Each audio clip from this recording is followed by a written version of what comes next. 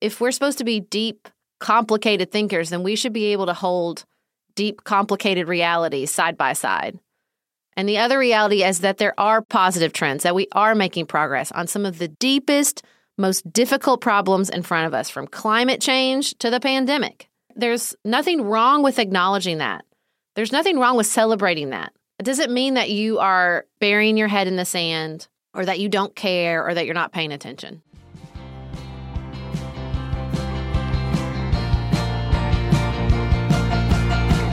This is Sarah Stewart Holland. And this is Beth Silvers. Thank you for joining us for Pantsuit Politics.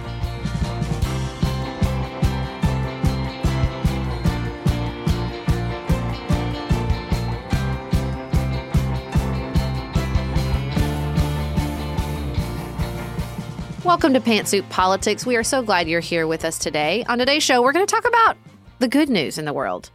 There's so much of it out there, so why doesn't it feel like it? Then I'm going to share my experience as a CASA, a court-appointed special advocate, in a conversation with my friend and supervisor, Stephanie Moss. And finally, we're going to talk about what's on our mind outside politics, and that's going to involve Chris Pratt. So buckle up for that conversation. Just a teeny bit outside of politics as we talk about Chris Pratt and that controversy. Before we get started, we would so love for you to join us for our holiday huddle as we prepare to enter into all kinds of politically adjacent and otherwise conversations with family and friends for Thanksgiving. You can find all of the information about that in the show notes. Get your tickets soon. We can't wait to see you on November 18th. And if you can't make it at the scheduled time, don't worry. A ticket allows you to view the show, performance, conversation, event for 7 days afterwards. So we really look forward to all of you joining us.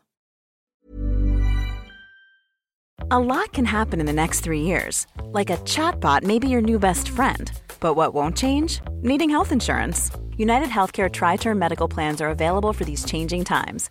Underwritten by Golden Rule Insurance Company, they offer budget-friendly, flexible coverage for people who are in between jobs or missed open enrollment. The plans last nearly 3 years in some states, with access to a nationwide network of doctors and hospitals. So for whatever tomorrow brings, United Healthcare Tri-Term Medical Plans may be for you. Learn more at uh1.com.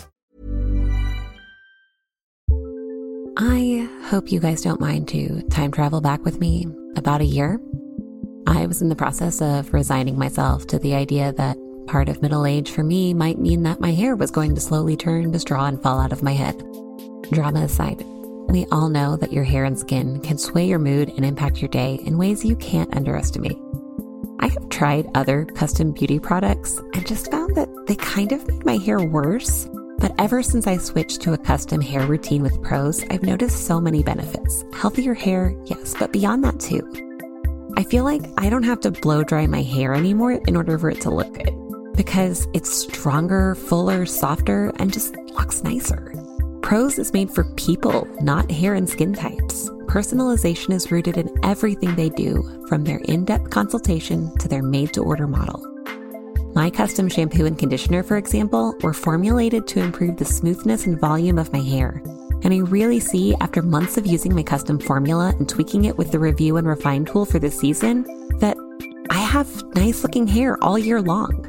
Prose is so confident that you'll bring out your best hair and skin that they're offering an exclusive trial offer of 50% off your first subscription order at prose.com/pantsuit. So go get your free consultation, then 50% off at prose.com/pantsuit. That's prose.com/pantsuit.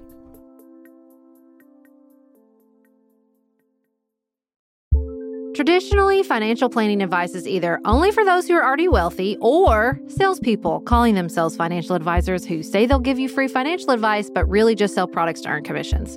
Fearless Finance takes a dramatic departure from either of those traditional models. Their entire business is built on making financial advice accessible and affordable because we know that financial literacy, stress reduction, and financial security are critical to overall well-being. I'm a little bit obsessed with Elizabeth, our Fearless Finance advisor. I've had an array of advisors in the past who answered questions like, should we be spending less on this, with evasive answers like, it depends on your priorities. Not Elizabeth. She answers with actually helpful guidelines. You're spending more than the average family of 5, or I'd like to see this increase by 6%. Thank you. This is Fearless Finance's mission, to make advice affordable and accessible. You meet with your planner virtually and they charge you by the hour. You only pay for the time you use down to a quarter hour. Their planners meet with you where you are on your financial journey, no judgment. Visit fearlessfinance.com today. You can chat with a planner for free to make sure it's a good fit, and you'll get $50 off your first planning meeting when you use the code PANTSUIT. That's fearlessfinance.com and use code PANTSUIT for $50 off your first planning meeting.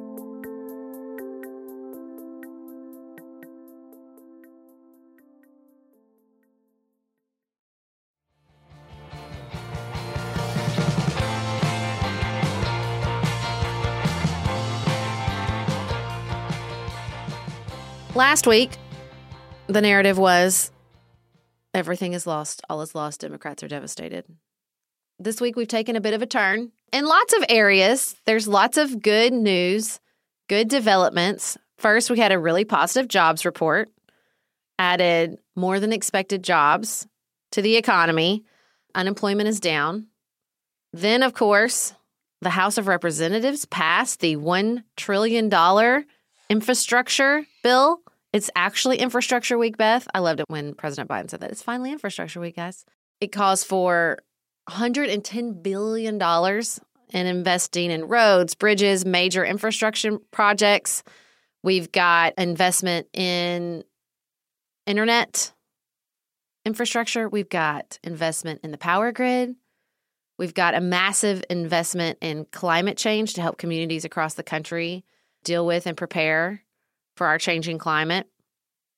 I loved the reporting coming out of this bill. I love that Representative Jayapal, who I think has been an extraordinary leader this entire time, got people in a room, looked the moderates in the face and said, look me in the eye and promise me. And they just trusted each other. It was bipartisan. We had 13 Republicans voted for it. We're going to have what I imagine to be an incredibly crowded signing ceremony once they all get back. I think some of them are taking overseas trips, and he's waiting for everybody to get back so they can celebrate. So we have a good jobs report. We have the passage of the infrastructure investment bill. We have kids getting vaccinated, literally it felt like mere hours, but just a couple days. I mean, my Facebook feed was full of kids getting vaccinated this weekend, and I couldn't get an appointment till Monday, but my kids are going today as we're recording. So incredible, efficient, quick rollout of kids getting vaccinated. So we have all this news, all this really positive news, and yet it doesn't feel like it. I read an article by Sarah Zhang in The Atlantic about how America has lost the plot on COVID, and it feels related to me to this inability to experience how good some of the news in America is right now. In this article, she talks about how we have been on this push toward getting kids vaccinated. And with the ability to vaccinate kids between 5 and 11, we're making a huge dent in that. I don't want to leave behind all of the families with littles who aren't there yet and feel really jealous and kind of lost in this news. I heard that from many of you on Instagram last Friday. So thinking of you as well. The point that this article makes is that we're making a dent in that, and sort of now what? What metrics are we working toward next? When do we know that masking is really no longer a tool that we need to use in most places? Are we looking at death rates? Are we looking at hospitalizations? Transmission doesn't tell the full story, especially as more people are vaccinated. So what are the new metrics? And it just made me think about how I have personally, in some ways as a coping mechanism, kind of adjusted to this idea that things are just really tough right now and we just have to hunker down and get through the toughness.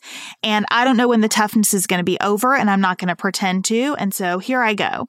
And I've had that mentality about labor shortage, about supply chain.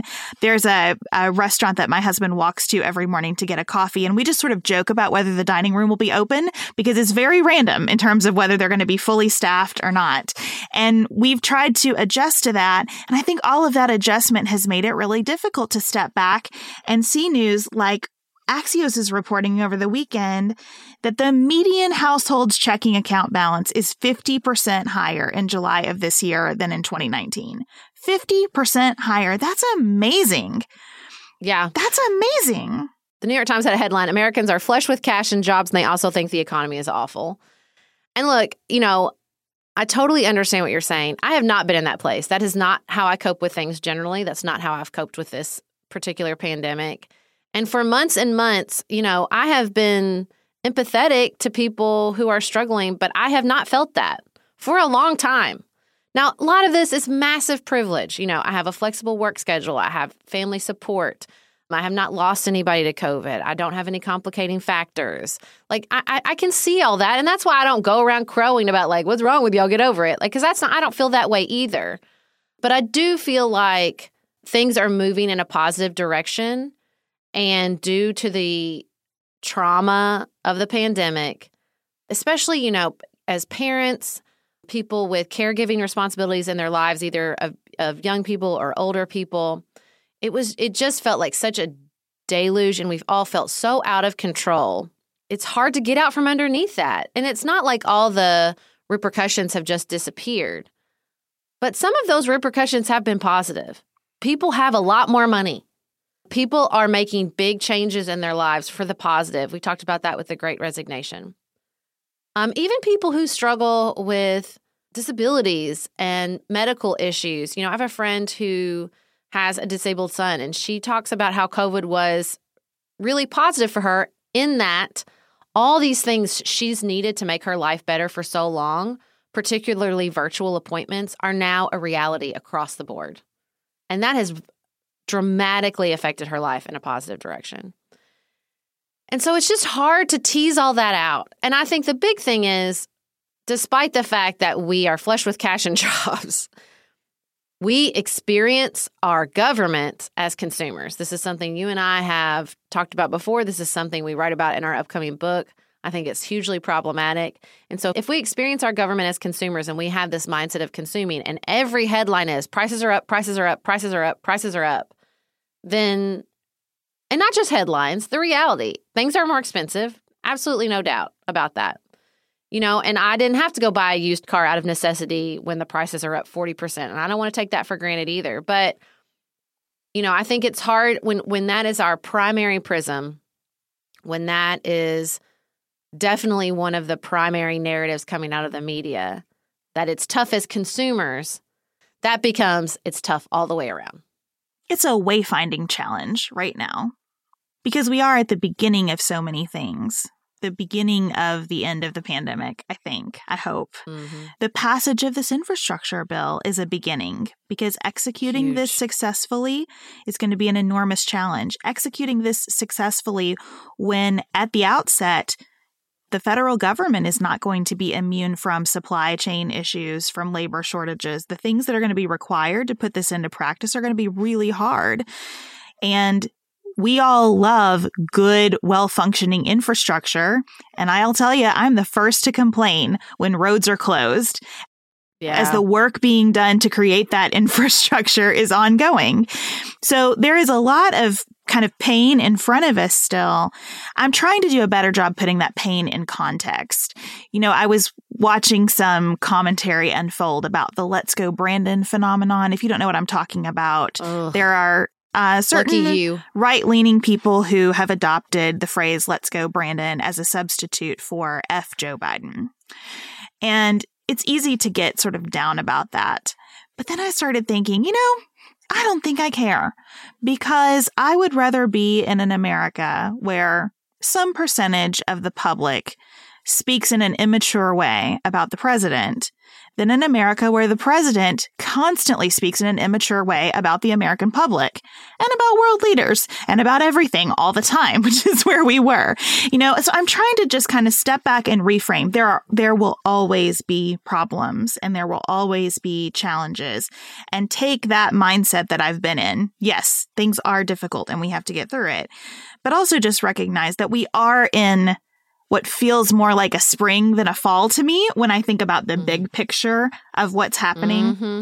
I hope that I can start to internalize some of that goodness too, even as I have tried to protect myself from the hard. And hard is not even, the hard doesn't do it justice. I mean, it's been brutal. It has. And there's unbelievable grief and trauma and difficulty that will take years to get past. I just want to be able to live with both things at the same time. Well, because here's what else I think happens. I think without a doubt, coming from particularly Republican media, I mean, there's no debate that the currency is fear and anxiety, fear of the other side, everything's getting worse, everything's terrible. I'm not debating that. However, I think there is also the instinct on the other side of the aisle, on the Democratic, liberal, progressive side of the aisle, which I've been since I'm 18. So it's my mama. I can talk about it. You know what I'm saying? Like, there's this sense that, like, if you don't constantly adopt this posture of everything is terrible, see how bad everything is, then you're not paying attention and you're not a serious thinker. And I reject that. I am paying very close attention and I am a serious thinker.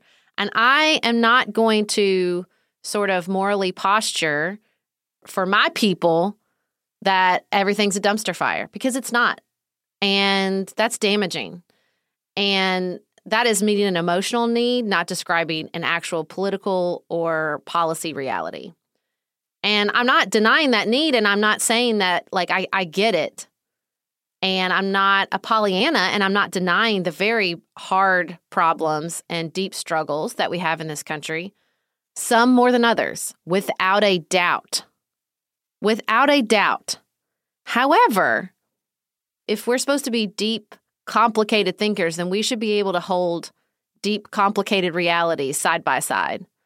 And the other reality is that there are positive trends, that we are making progress on some of the deepest, most difficult problems in front of us, from climate change to the pandemic. And that's important too. There's nothing wrong with acknowledging that. There's nothing wrong with celebrating that. It doesn't mean that you are burying your head in the sand, or that you don't care, or that you're not paying attention. I think that's all right. And we have to notice the negative trends too. We have to see where it's clear, as we've talked about in public schools, that there are some trends that are concerning. We have to look at events like the devastating loss of life at a concert in Houston over the weekend and ask what we need to ask about that, which includes both how are we conducting ourselves in crowds, and how are crowds staffed, and what are the issues that cause working in security to be a really difficult, unattractive job right now. I mean, there are just so many factors going on. And I think if we can hold together, there are good trends and there are challenging trends, and discuss those a lot in our circles of people, I think it will help us kind of shake off some of our malaise and move into a different space emotionally. Well, because I think that's the evolution I'm looking for. The evolution I'm looking for is that we forever abandon the idea that things are great or things are terrible, because they are always both at the same time. But I worry that we lean so hard into the conflict, into the negative trends, that we really do miss the positive trends. And this isn't a new development. Human beings have a negativity bias. And so as our world gets bigger and more complicated and more interconnected, we need to correct for that. We need to say, okay, wait, I feel myself leaning into this is terrible, and I'm anxious about this. What am I missing? Because our brains and our emotions, like I say, they're data. It's important, it's relevant, but it's not the complete reality. And I think it's really important, especially as we try to learn and integrate and evolve out of this incredibly difficult experience, that we acknowledge that things are never all one thing, and the news is never all one thing. And we have to build that muscle of holding that complexity and asking hard questions and not reaching for the easy villain.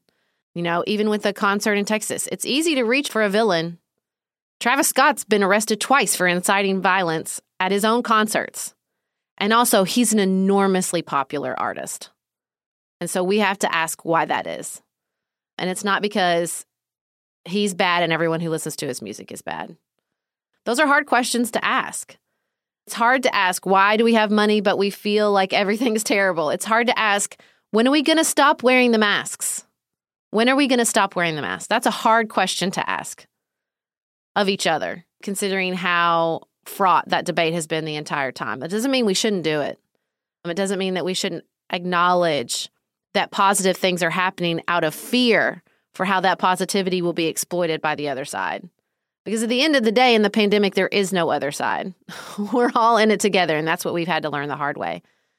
And I think that's true of all news. We're in it together. And so holding the complexity, the good with the bad, leaning into the good where we can is the best path forward. A lot can happen in 3 years, like a chatbot may be your new best friend. But what won't change? Needing health insurance. United Healthcare Tri-Term Medical Plans, underwritten by Golden Rule Insurance Company, offer flexible, budget-friendly coverage that lasts nearly 3 years in some states. Learn more at uh1.com. We use our phones for everything at this point, but did you know that you can use it for some sexy me time? Don't worry, your fantasies are safe with Dipsea. Just don't forget to use your headphones. Dipsea is an app full of hundreds of short, sexy audio stories designed by women for women. They bring scenarios to life with immersive soundscapes and realistic characters. Discover stories about second chance romances, adventurous vacation flings, and hot and heavy hookups. And there's a growing library of fantasy series with vampires, Greek gods, and fairy smut to explore the bounds of your pleasure. New content is released every week, so in between listening to your favorite stories again and again, you can always find something new to explore. They also have soothing sleep stories, wellness sessions, and sexy written stories to read. Let Dipsea be your go-to place to spice up your me time. Explore your fantasies, relax and unwind, or even heat things up with a partner. For listeners of the show, Dipsea is offering an extended 30-day free trial when you go to dipseastories.com/pantsuit. That's 30 days of full access for free when you go to dipseastories.com/pantsuit. dipseastories.com/pantsuit.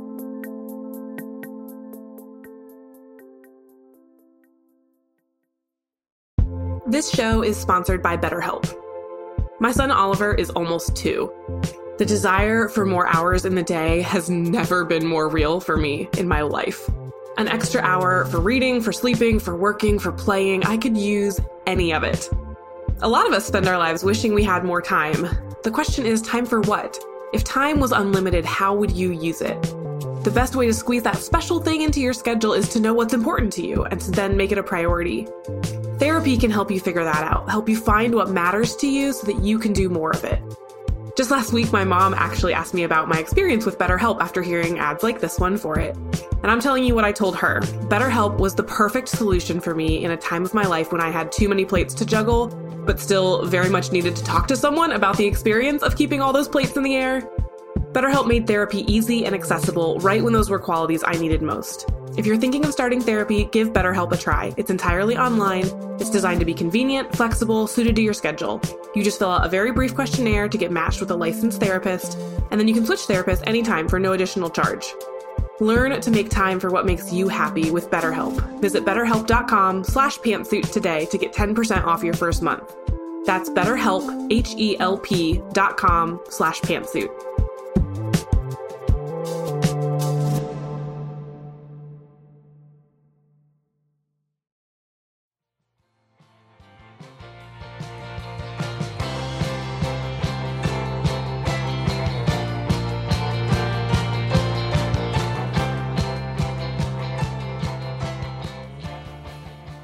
I'm so thrilled to be here with Stephanie Moss, the CASA director for Western Kentucky. So our CASA is actually under another organization, Child Watch, which isn't typical, but we have a wonderful, amazing relationship. But you are a CASA director. Tell the people, what is a CASA?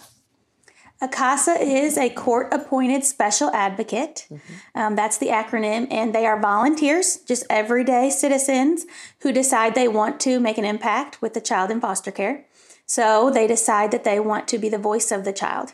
In the state of Kentucky, children, when there is an open court case for neglect, dependency, or abuse, they do not go to court usually. Sometimes maybe when they're older, but children are not parties to their own cases, of course. So sometimes their voice is not heard. What a CASA volunteer does is they get to know the child, they get to know their needs, they get to know what they like, what they want in the outcome of their case, who they want to live with, how they're doing in all aspects as far as educationally, socially, developmentally, especially if a lot of their needs have been neglected over the last several years, then a lot of times there's a tremendous amount of needs. And so the CASA volunteer makes sure that all of those needs are being addressed as best as they can by the court, by the cabinet, by all the supportive people in the child's lives. Of course, that season when a child is in foster care is one of the most traumatic experiences for that child, because not only were they removed for something traumatic, but now being removed is another layer on top of that, where they're being put in strangers' homes and new schools. They're getting all kinds of new experiences that for a lot of kids is scary. It's uncomfortable. There's a lot of unknowns. There's a lot of anxiety that goes along with that. And so the CASA volunteer is a special person. That's why we call them court-appointed special advocates, because they're not afraid to step into that broken and difficult and uncertain season of this kid's life to say, I am here just for you, and I'm going to speak up for you. Tell me what you need. And as best as they can, however old they are, however they're able to communicate that. Because, the kids in the system, they have lawyers. Right. And they in Kentucky, they do. In Kentucky, and they have social workers. Right. But those can often change, just like foster parents can change. And so there can be a lot of instability. Right. And I think what really appealed to me about CASA is that it brings that long-term presence, that no matter how much instability there is in the child's life, there's one adult. I mean, even a really great teacher is going to change from year to year, or a coach. But there's one person who's going to be advocating for them and sticking up for them and communicating with them the whole time.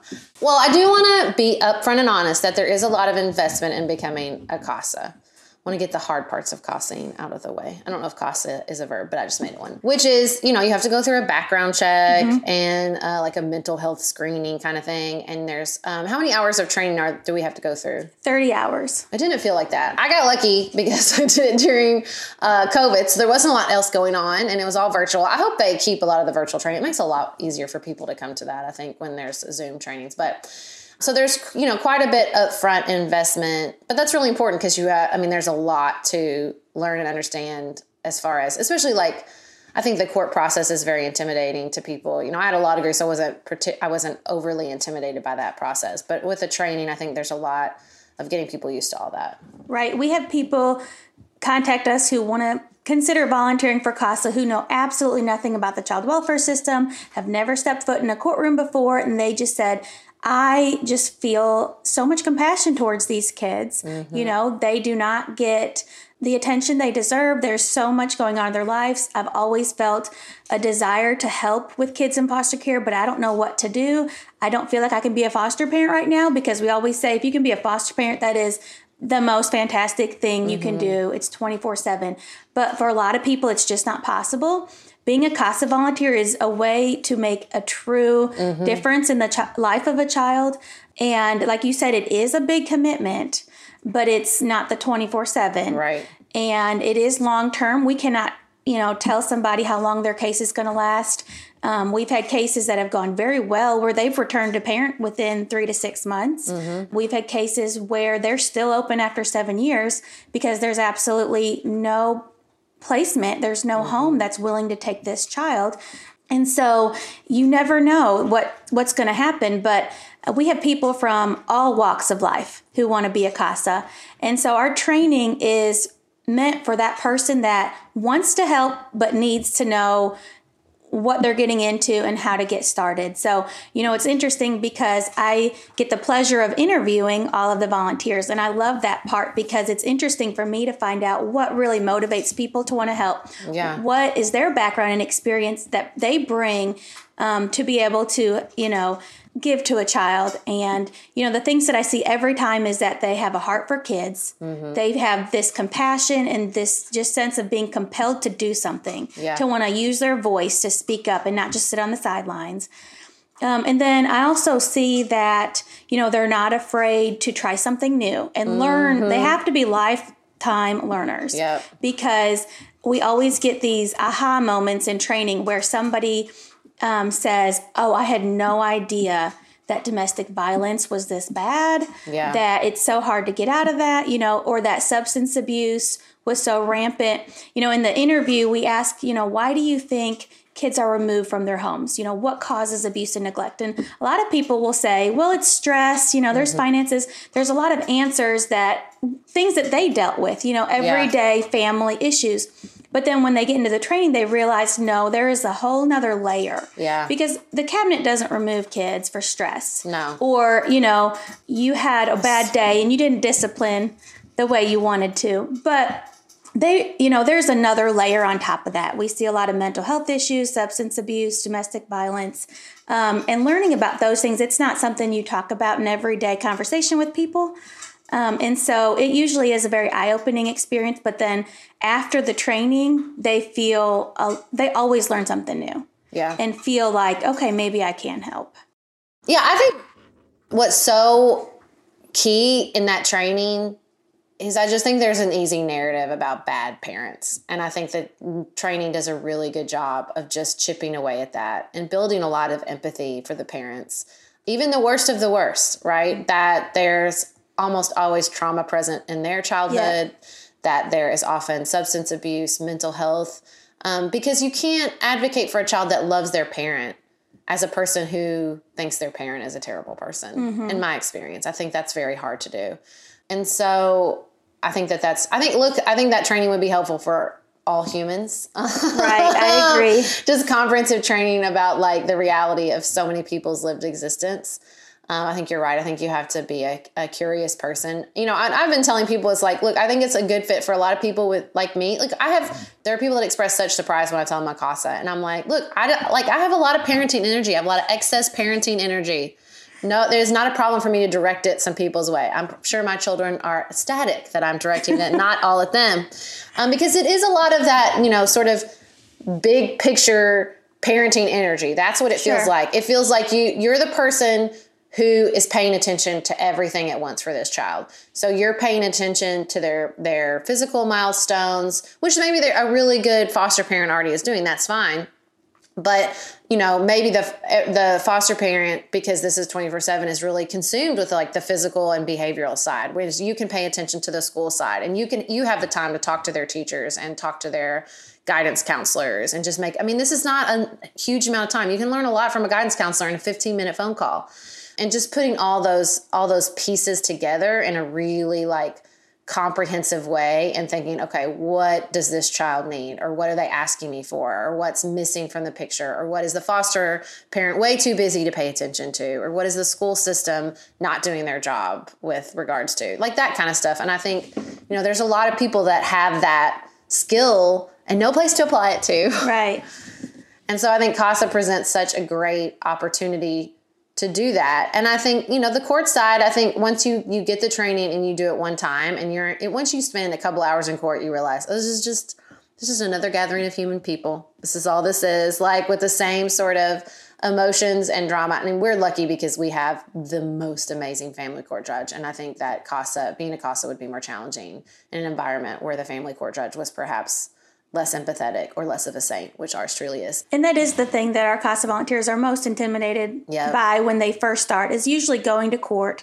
The other thing that they're often intimidated by is meeting the biological parents and talking to them. But again, like you said, we focus our training on that, how to talk to them and, having that compassion towards them as well. And a lot of times it's the social worker that's working with the parent predominantly. Yep. But, we have a staff team of 4 full-time staff that work in CASA of West Kentucky. And every one of our volunteers has a staff supervisor that walks with them every step of the way. They help them write their court report. They sit with them in court. They talk through everything. So before you get to that actual court day, you've already talked through and, identified what are the issues before us today. Yep. So while it is intimidating, we never walk in without already having had all those conversations with most of the parties in the case already. Right.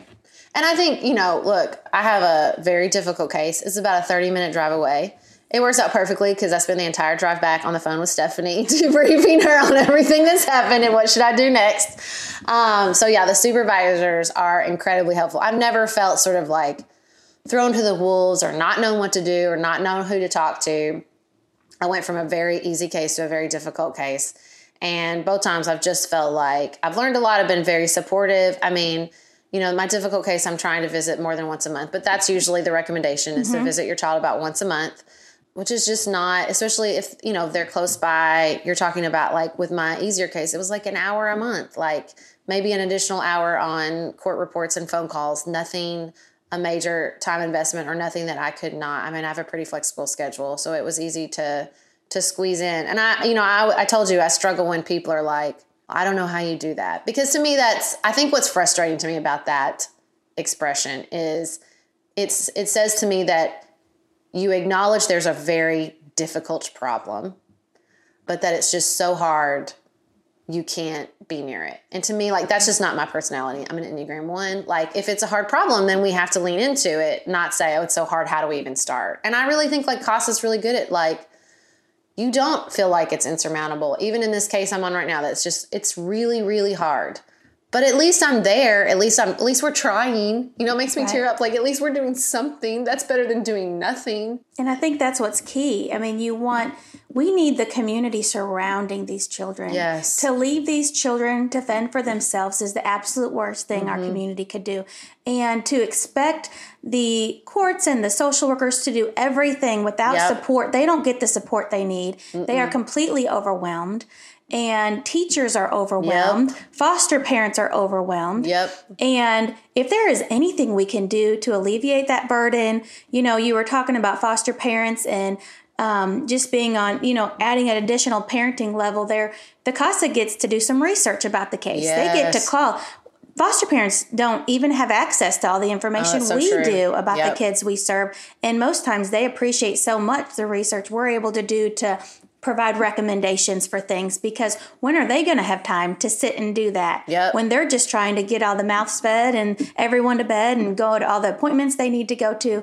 So, I mean, I've always felt a very strong conviction that it's the whole community's responsibility to take care of our kids, and especially the kids that need us most. Well, you know, I have a friend who's a former social worker and now is a CASA. And she was saying it's also really beneficial for the social workers. You know, I think that they can sort of feel defensive sometimes, like you're coming in here like, you know, and I'm the one with 25 kids. But it's like, also, I can say things in court you can't say. Like, let me help you. Let me advocate in a way that you can't, because you have supervisors and 25 other kids and rules from the state to follow and all these things. And I think that so it can alleviate the burden on everybody. And you look, here's the thing. It's like, it's hard being a kid. You're little, you don't understand all the words being used. Like, it's hard in the best circumstances to be a kid or a teenager. And to be a kid or a teenager who has been abused or neglected or abandoned or is struggling with behavioral challenges or developmental delays or learning disabilities, like, that is truly the most vulnerable people in our communities. And I think you're right. Like, if you are convicted about substance abuse, if you are convicted about the sort of crisis level overburdening of our public school systems, if you are convicted about mental health, I mean, truly, whatever is on your heart, helping a traumatized child who, you know, we know so much because of the ACEs study that this is where so many of these problems start. Like, if you want to go upstream and prevent the downstream problems, these children are the people you want to help. And like you said, it is a little bit of an emotional responsibility. There is that level of fear of walking into someone else's emotional baggage. We all have so much, you know, in our own families. So we all try to avoid our own family drama. Why would we want to walk into somebody else's family drama? But these kids didn't have a choice. Right. You know, we do get to choose if we want to do that. They don't get that choice at all. Yeah. And they're not at that age where they're even able to understand what's happening. Yep. And so as a grown up, even like a 16-year-old. No, especially not. So many of the kids in care are not developmentally where they should be. Yeah. You know, some of the kids come into foster care not even knowing what grade they're supposed to be in. Yep. And definitely the last year and a half, you know, didn't help that. But, you know, there's so many things that you don't even know what questions to ask at the beginning. But the CASA is there to help try to unravel some of those complex issues and try to figure out, you know, what are the most important needs that need to be addressed at that moment. And look, I would make the case that even if you're a person who struggles with feeling hugely responsible for other people's emotional baggage, I do not have that journey. That's not my journey. I do not feel responsible for other people's emotions. But if you are, listen, trial by fire, there's no better way to sort that out than something like this, to learn to put healthy boundaries in place, to learn you can do what you can do. That's what's available to you. Right. Being a CASA will fix a savior complex. You know what I'm saying? Sure. Because you can do what you can do. And that's the solution, is not that every individual is a savior. It's that everybody does what they can do. And that adds up over time. Yes. And I think that's what you learn doing work like this. Yeah. And it's great that we have each other in those really difficult moments when something happens that was out of your control, that you're frustrated about. You can cry together. You can get angry together. You can talk to people, within the case, all of the different people working for that child. And then you do have to just decide, okay, we have to walk away. Mm-hmm. And then there's just so many cases that there are so many other needs. There never becomes a time where there's not another pressing need that then requires your attention.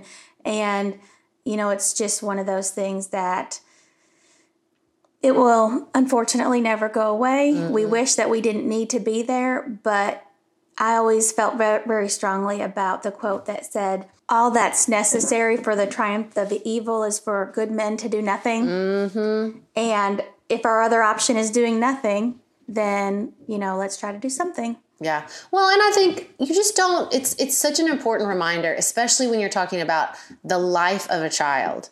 You don't know what happens after you walk away. You don't know the impact of what you've done up until that point, even if it feels minuscule to you. I always think about, it was this one woman, it was the wife of the governor, and who looked at Oprah and said, "Aren't you as pretty as a puppy?" or something like that. Something that now you would be like, wow, that's sort of offensive. But it meant everything to Oprah, who had an incredibly traumatizing childhood, who said it's just those little touch points where an adult said, "You matter. It's important. I'm rooting for you." That really does have an impact. I think it's easy to get in a space, and I think it's easy to get in that space, particularly post-pandemic, where it just feels like that trauma is sort of this mountain that's ever present that we can't climb. And I just don't feel that way. And I think the resiliency of children and being present in the presence of these resilient kids is a good reminder that no, there is life after trauma, and trauma is impactful and it is hard, and we know that. But humans are resilient and kids are resilient too. Right. And the success stories definitely are not shared enough. Mm-hmm. We heard a fantastic one and we hear this one quite frequently, when a parent is able to get clean and then they thank the social workers and the court for taking their kids away. Thank you, because I didn't realize how much I needed somebody to intervene and somebody to give me this opportunity and this support to get my life on track. Yep. And then they get to take their kids home and be reunited, and there's no better feeling than that. That happens all the time. Yep. But we don't hear about those stories as much as we hear about the traumatic ones. Yeah.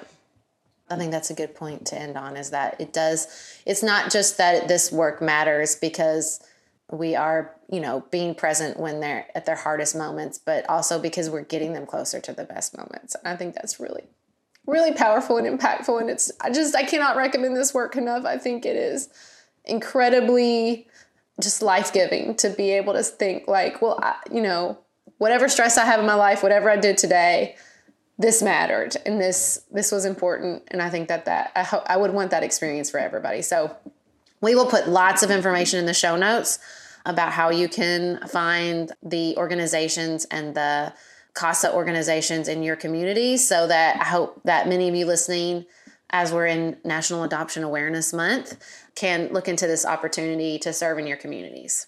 And thank you so much for coming. Thank you for having me. I hope you guys don't mind to time travel back with me about a year. I was in the process of resigning myself to the idea that part of middle age for me might mean that my hair was going to slowly turn to straw and fall out of my head. Drama aside, we all know that your hair and skin can sway your mood and impact your day in ways you can't underestimate. I have tried other custom beauty products and just found that they kind of made my hair worse. But ever since I switched to a custom hair routine with Prose, I've noticed so many benefits. Healthier hair, yes, but beyond that too. I feel like I don't have to blow dry my hair anymore in order for it to look good, because it's stronger, fuller, softer, and just looks nicer. Prose is made for people, not hair and skin types. Personalization is rooted in everything they do, from their in-depth consultation to their made-to-order model. My custom shampoo and conditioner, for example, were formulated to improve the smoothness and volume of my hair. And I really see, after months of using my custom formula and tweaking it with the Review and Refine tool for this season, that I have nice-looking hair all year long.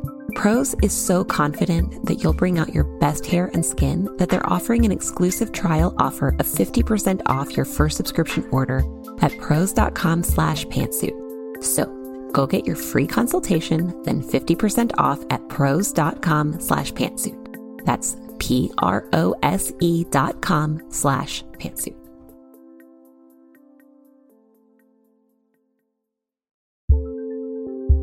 Do you want a bra that's sexy or a bra that's comfortable?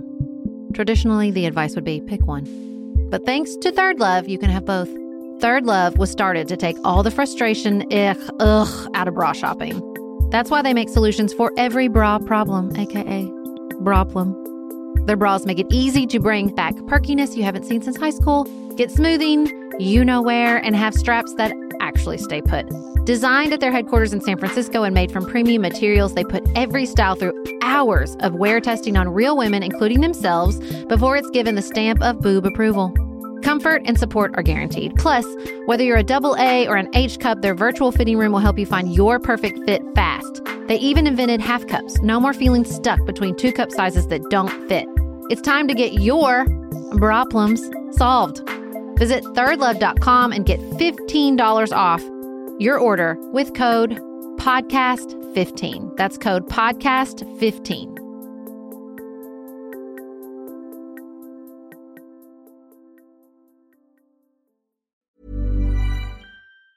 Tired of ads barging into your favorite news podcasts?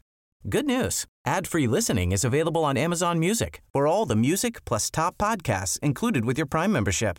Stay up to date on everything newsworthy by downloading the Amazon Music app for free or go to amazon.com/news ad free. That's amazon.com/news ad free to catch up on the latest episodes without the ads.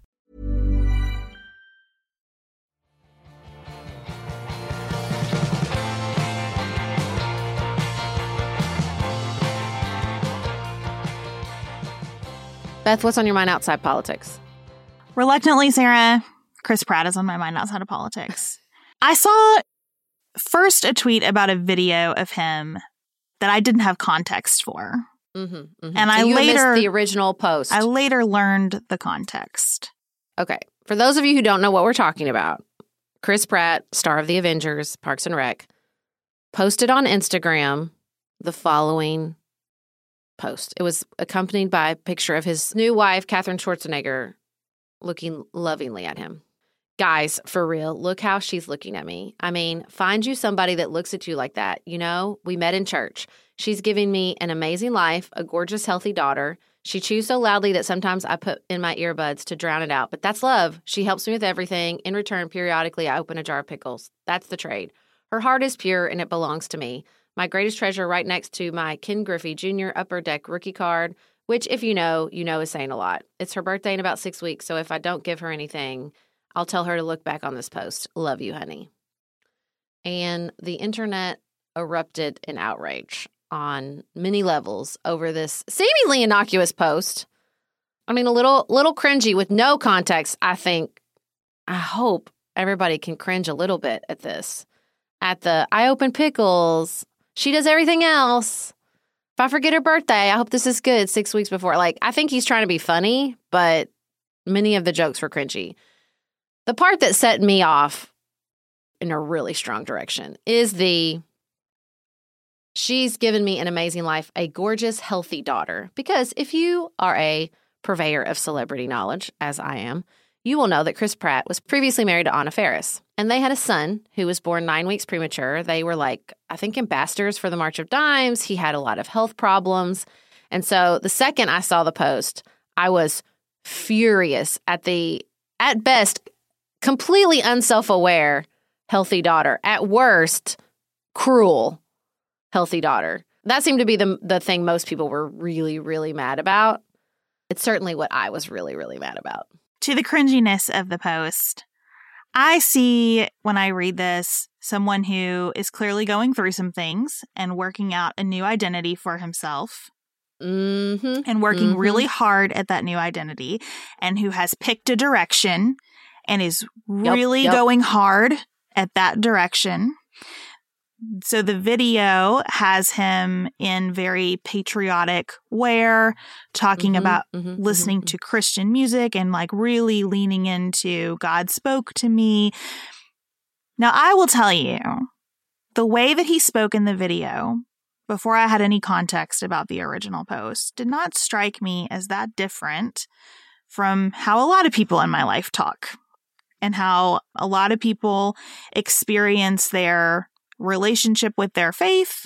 And so I don't have any objection to any of that.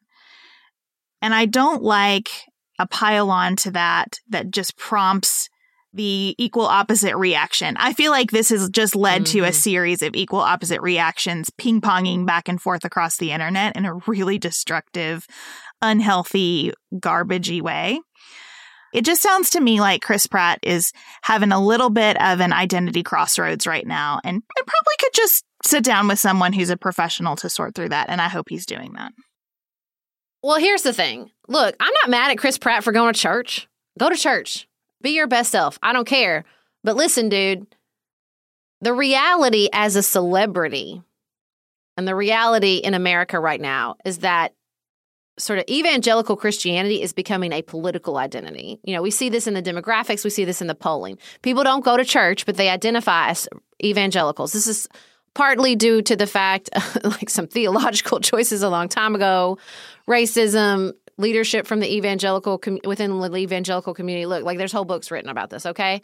Chris Pratt's not going to change that. That's the reality. So when you claim a certain type of Christian identity, which he is clearly leaning into and has leaned into in the past, you are also claiming a particular political identity. And you might, and maybe you don't care, reap the consequences if perhaps you participate in a universal, global, very popular entertainment chain like Marvel, where there's not a lot of room for controversial political identity. Just saying. Like, and so maybe he didn't care, fine.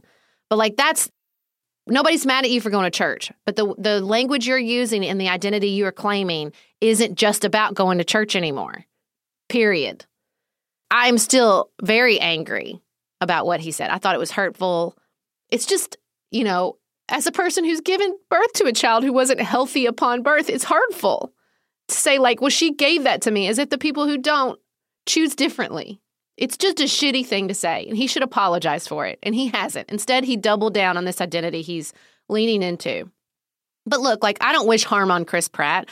I didn't go to Twitter and proclaim that he is the worst human on planet Earth. I texted my girlfriends as God intended, and we bitched about Chris Pratt in our text thread, you know, like, and I'm still mad about it, and I'm still probably not going to see Chris Pratt in anything else, even though I freaking love Guardians of the Galaxy. Maybe that's what I'm really mad about deep down, and it's now he's robbed me of this dang entertainment franchise that I really enjoy. But like, you know, the fervor and the like hatred directed at him is not the answer. But I do think what he said was really, really hurtful. I agree that it's hurtful. And I think what I'm trying to say very inarticulately is I'm not sure with just these two pieces of context that Chris Pratt is in a space to know that right now. I just think there's something going on here that needs to be worked out. Here's a question I have for you. Would you really not see another Guardians of the Galaxy movie with him in it? I've been like sketchy on him for a while, and it just gets to the point where you can't see the character anymore. All you can see is this person I guess that would sometimes that you can get over it. Like, I just like George Clooney enough. You don't ever see the character anymore. You just see George Clooney because he's so famous. It doesn't matter. But yeah, I think it would get to a point where it's hard for me to get over. And I dislike the person so much. It's like, I wouldn't go watch a movie. I don't see Woody Allen movies anymore. I don't listen to Michael Jackson music anymore, ever, under any circumstances. Now, I am not comparing what Chris Pratt said or did to what, Woody Allen or Michael Jackson said. I'm not. But I'm just saying, like, it does get to a certain point with me. If it touches you, like, personally enough, and this, for a lot of reasons, really did to me, and it just, I'll probably cave, let's be honest. But I don't know. Right now, I'm pretty mad. I feel like I'm hearing you say that you think he knew exactly what he was doing. And maybe that's where we feel differently about it. I'm not sure that I think that. No, I don't think he knew how that was going to sound. I don't think Chris Pratt hates his son or hates Anna Faris. Maybe they have a lot of conflict in a I don't know, and it's not my business and I don't care. But once he realized that particular part of the post was hurtful, he should have apologized. Yeah, I agree with that. He should have said, I didn't get it, you guys, I'm sorry. He didn't have to apologize to going to church. I don't even need him to apologize to her heart belongs to me, even though I think that is super weird and cringy. Like, whatever. You have a very traditional patriarchal relationship inside your marriage. It works for you. I don't care. But you are famous. A lot of people listen to you. They're not mad at you for going to church. Some people might be, as we previously discussed. That's a political identity now, but whatever. But once you knew how hurtful that was, that your son's going to someday probably find this controversy on the internet, apologize. Just apologize. It's not going to be good enough for Twitter. I know that. But it would be good enough for me. Well, I think that's helpful. And I like that you point out that you texted your friends like God intended. I believe we need more of that. I think that is the right place to work this out, because if you work it out in your life like that, then somebody who read the Instagram post and thought it was sweet, because let's be honest, a lot of people are going to have that reaction. A lot of people I know and love are going to read that Instagram post and think it's sweet. And no judgment on them for that. I still love them. I think a lot of people have no idea about his relationship with Anna Faris or any of the information that made this hurtful. You can talk about that in your group, and the person has space to say, "Oh, that does feel different. I don't love that." Yeah. Instead of being thrust into which identity is under attack here. I'm just worn out with the identities under attack on social media. I'm worn out with it. I can't do it anymore. And I get it too. And I get people are going to say see, look, you can't even be nice about your wife. No, you can't. Not when you're a global celebrity. You have to be careful with your words. That's the reality we live in.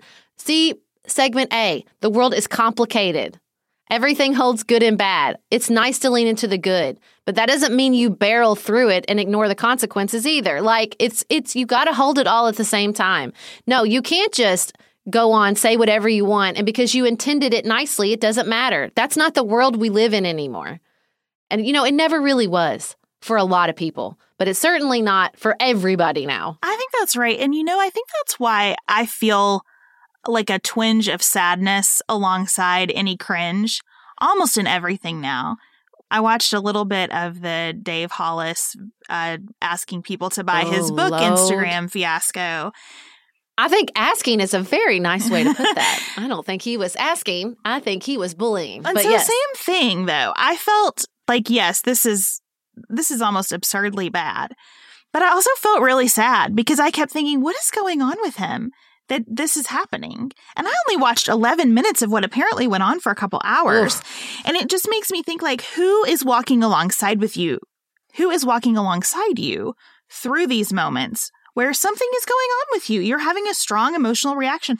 I get it. Selling a book was a difficult experience for me the first time, and I'm trying to prepare myself for a difficult experience to do it again. But I'm not doing it by myself. I explicitly have you as a partner, which helps tremendously. I could not do it otherwise. There are also lots of people in my life who check in on things like that. You feeling good about this? Do you like the direction this is going? Where are you? And I just want that for, I watched this with Chris Pratt and I watched it with Dave Hollis and lots of other people and think, where are your people? Well, and here's the thing. I think I'm just at the point with celebrities. You're going to have some self-awareness, especially celebrity at that level. Now, look, people don't always choose that. Nobody understands that more than me. Well, like Britney Spears does. But you know what I'm saying? Like, I love celebrity culture. I've read and thought a lot about it. Like, and I get that you cannot understand what it's like to be that famous until it happens to you. A lot of times it happens in ways you don't expect and cannot control.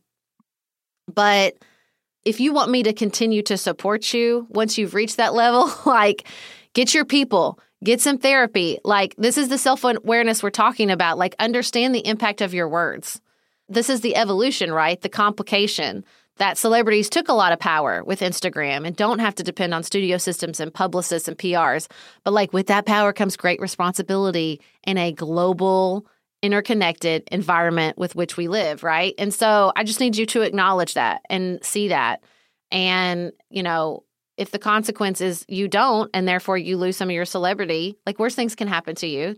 No one's entitled to celebrity. That's one of my favorite things I've ever read in an interview with Rosie O'Donnell. She just thought, like, you got to be prepared because it does not last. Even in the best case scenario with all the self-awareness, you have to be prepared for that tide to ebb.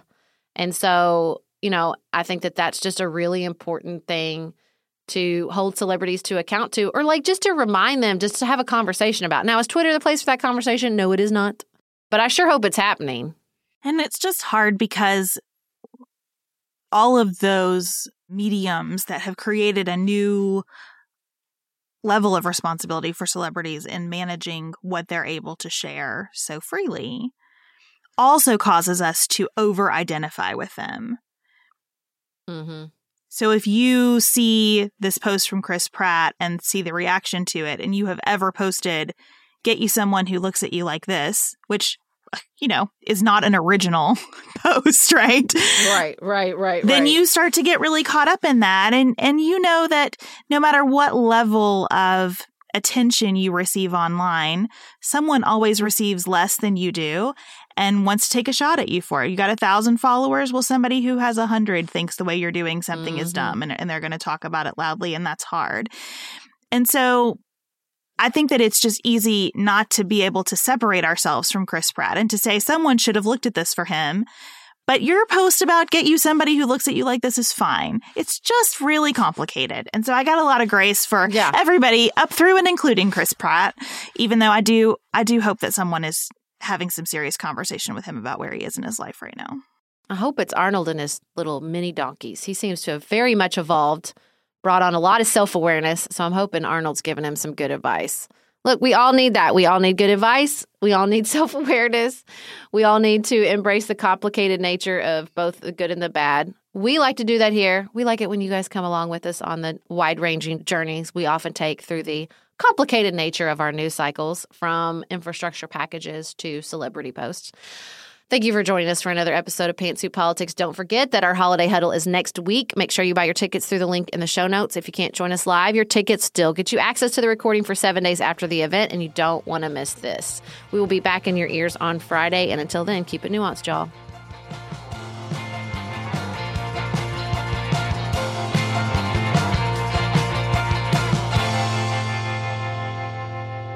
Pantsuit Politics is produced by Studio D Podcast Production. Elise Knapp is our managing director. Megan Hart and Maggie Penton are our community engagement managers. Dante Lima is the composer and performer of our theme music. Our show is listener supported. Special thanks to our executive producers: Martha Brunitsky, Linda Daniel, Allie Edwards, Janice Elliott, Sarah Greenup, Julie Haller, Helen Handley, Tiffany Hassler, Emily Holiday, Katie Johnson, Katina Zuganellis-Kasling, Barry Kaufman, Molly Kors, The Creeps, Lori Ladow, Lily McClure, David McWilliams, Jared Minson, Emily Neasley, Danny Osmond, The Cousins, Tawny Peterson, Tracy Putoff, Sarah Ralph, Jeremy Sequoia, Katie Steigers, Karen True, Annika Uvaline, Nick and Elisa Valelli, Amy Whited, Melinda Johnston, Ashley Thompson, Michelle Wood, Joshua Allen, Morgan McHugh, Nicole Berkless, Paula Bremer, and Tim Miller. Now I put my dog in her crate, and now she's eating very loudly. Cookie! Stop. She's like, what? Now she's going back to eating.